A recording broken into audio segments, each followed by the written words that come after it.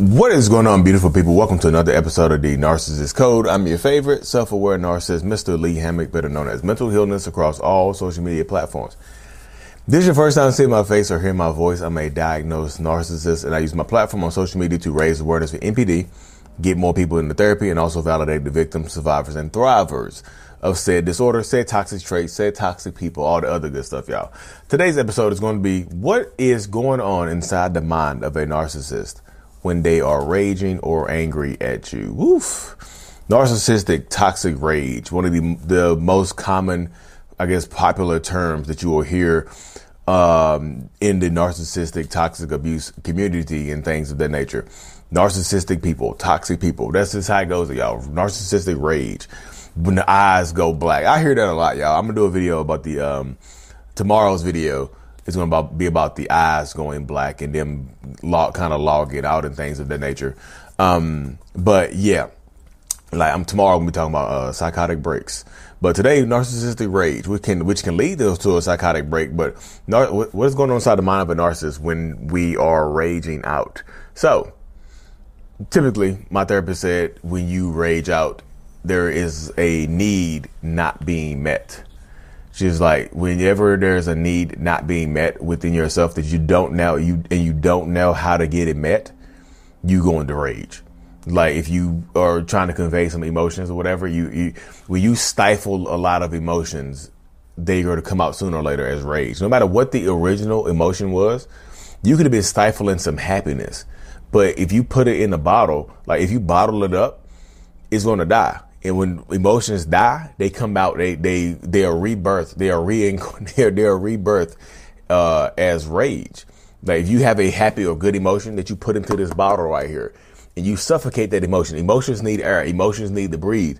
But if you put it in here, you put the top on it, and you tie it up really tight, there's no air in there, so the emotion dies. And when you open it up, guess what comes out? The spirit of the original emotion. So rage comes out. The dead emotion. Everybody here, when people say rage is a secondary emotion, that's what they mean. It's a secondary emotion. It's covering up something. It's in place of something.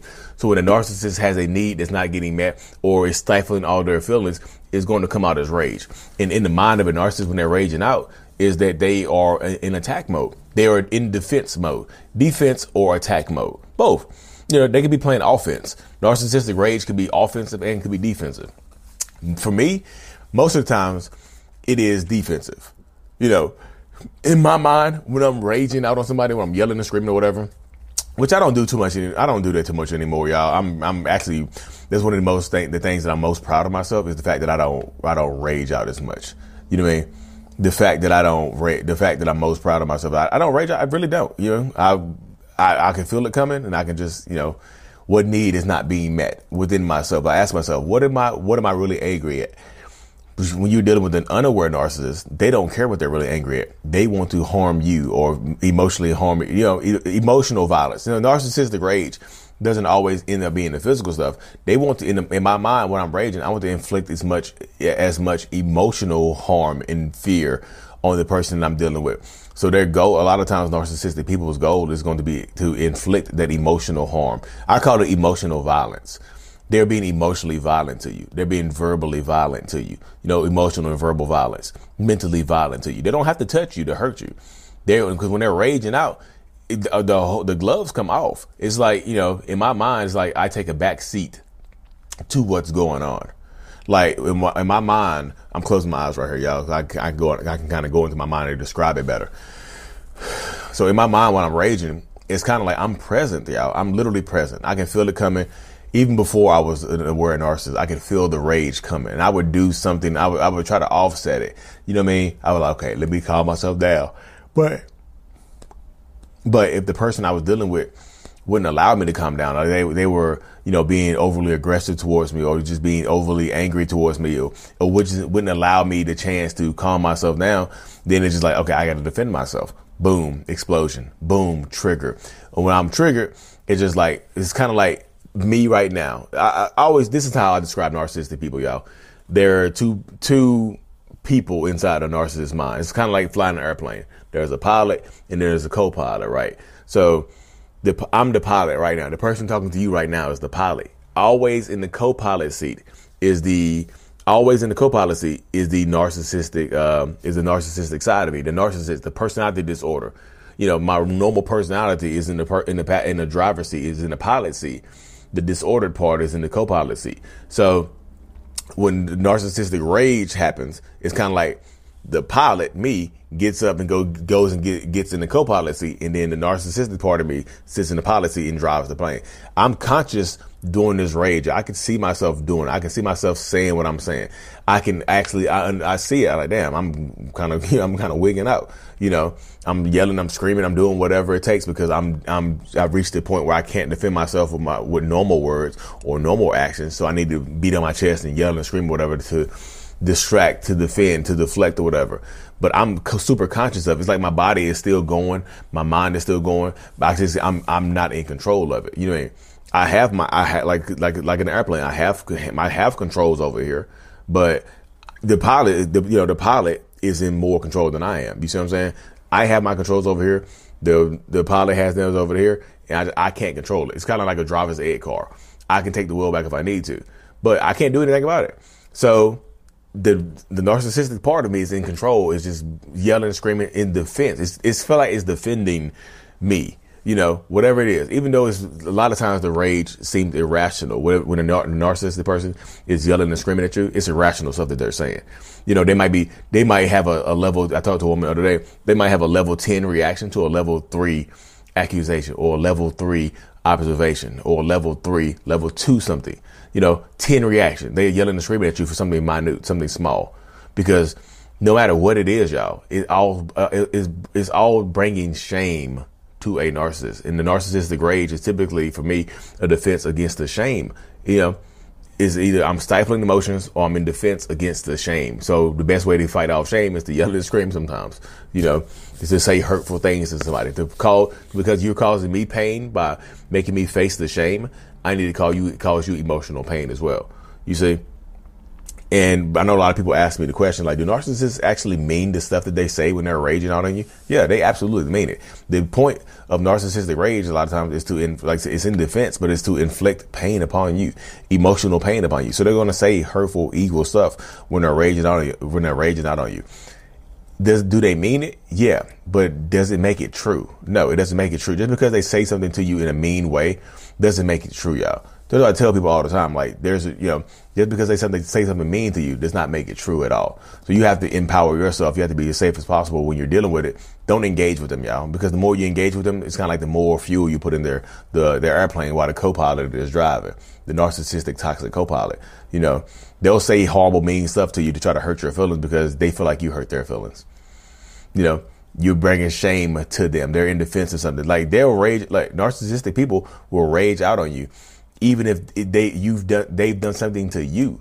Like, they might cheat on you or put their hands on you or something like that. And you might try to hold them accountable for that or to get them to apologize. And instead of apologizing or trying to be held accountable, they'll start yelling and screaming at you. They'll start raging out on you. They'll start being angry and, like I said, beating on their chest and doing everything they can to avoid that shame. They don't want to sit in the shame, so they do everything that they can to actually avoid it, to get past it, to do things like that. So you have to prepare yourself for that. Don't engage with the narcissistic person, y'all, because their rage is a whole different monster. Their rage is a whole different monster, and they're yelling and screaming and stuff like. And when it subsides, y'all, this is the thing about it right here. When the rage subsides and the pilots switch seats, like the narcissistic side goes back to the co-pilot, and then the regular side or whatever goes back to driving the plane, there's a lot of shame and embarrassment that goes on from that narcissistic person sometimes. They'll be ashamed and embarrassed that they said and did a lot of stuff that they did during that moment. Doesn't make it okay. It's not an excuse, but a lot of shame does come from that. Because the pilot feel like I wasn't in control of my senses. I wasn't in control. The co-pilot was. It wasn't me. I didn't mean that. Anyway, now I have to defend myself again. You see what I'm saying? I have to defend myself against a moment where I was not in control. So that's why right now, the best thing for me is just working on my control mechanism, y'all. Working on the things that help control me. Working on the things that help empower me. Working on the things that keep me safe. Working on the things that keep me mentally and emotionally in a safe place, so I don't get to that point where I feel like I need to defend myself. Not doing things that are worth defending myself against, treating my wife and kids good, so I don't have to hear about it later on in a negative way that hurts my feelings or makes me question my worth or my value or anything to do with the kids. You see what I'm saying? So that's why, if you're a narcissist, I know I got a few people who think that they are narcissists or toxic people. That's how I subside my rage, is by dealing with this stuff before it gets to that point. You have to be vulnerable and honest and open with yourself, and be willing to be working on yourself, so you don't have to face the shame of the rage later on. So you don't have to get to the rage point. You don't have to get to the point where you're yelling and screaming at somebody. You don't have to get to the point where you're beating on your chest, throwing stuff around. You don't have to get to that point. Handle it before it gets there. Because that's what I have to do, y'all. Even though it hurts and it sucks, I would rather have a conversation where I'm being vulnerable and hearing some stuff that I don't want to hear than to be yelling and screaming and have to deal with the shame that comes along with that. But by trying to, a lot of the narcissists try to rage out to avoid shame. But when they're done raging, it just brings more shame to them. You don't avoid it. You're getting it in a different form. You see what I'm saying? And then the original shame, the original possibility of the shame is still there. So, you have double shame. So narcissistic rage is not worth it to me. I just feel like being in more control of my emotions helps me out so much more than my emotions and my rage helps me out so much more than being, anything else. I tell people, if you're a narcissistic person watching this, be honest with yourself and the person that you're trying to deal with, because if you don't, the rage is going to come and you're going to be embarrassed, and it's a cycle. It really is a cycle, y'all. So you have to empower yourself. You have to stay as strong as you possibly can. You have to be as safe as you possibly can, because people, they'll harm you, y'all. If it comes down to it, that narcissistic person or toxic person will harm you to protect and preserve themselves. So stay as safe as possible. If you haven't known, like I said, if y'all don't know, the self-love journal, it's coming soon. I mean, it's not coming soon. It's already out. This is the official copy of the self-love journal on Amazon right here, y'all. I Love Me, a self-love journal by Lee Hammock. It is available on Amazon. Search, the link is in the description of every video and podcast that I do now. And also you can go on Amazon and search Lee Hammock self-love, the rage monster, y'all. Anyways, y'all, thank y'all for tuning in to the other episode. Like and subscribe for more. And as always, mental illness is out. Peace.